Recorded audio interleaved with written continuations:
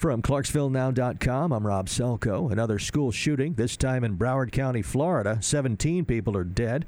The suspect, a 19-year-old former student, was armed with an AR-15 assault rifle. He went from the third floor to the second floor. Third to the second floor.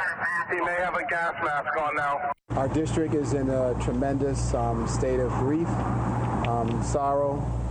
We're heartbroken over this unspeakable tragedy that has occurred here. That's School Superintendent Robert Runcie. Police say the suspect, Nicholas Cruz, posted very disturbing material on social media before the rampage.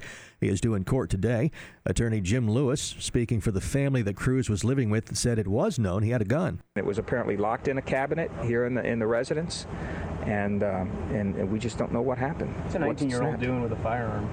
There's a lot of 19-year-olds out here. This is a rural part of the county. This is where people hunt, where people go shooting. There's a lot of 18-year-olds with firearms. There's a lot of kids like that are taken. You know, this is not about firearms. This is about something went seriously wrong with this kid, and nobody can explain it right now. You can follow our continuing coverage of the story throughout the day on Clarksville Now. 23 stores have been padlocked in Rutherford County for allegedly selling candy laced with marijuana.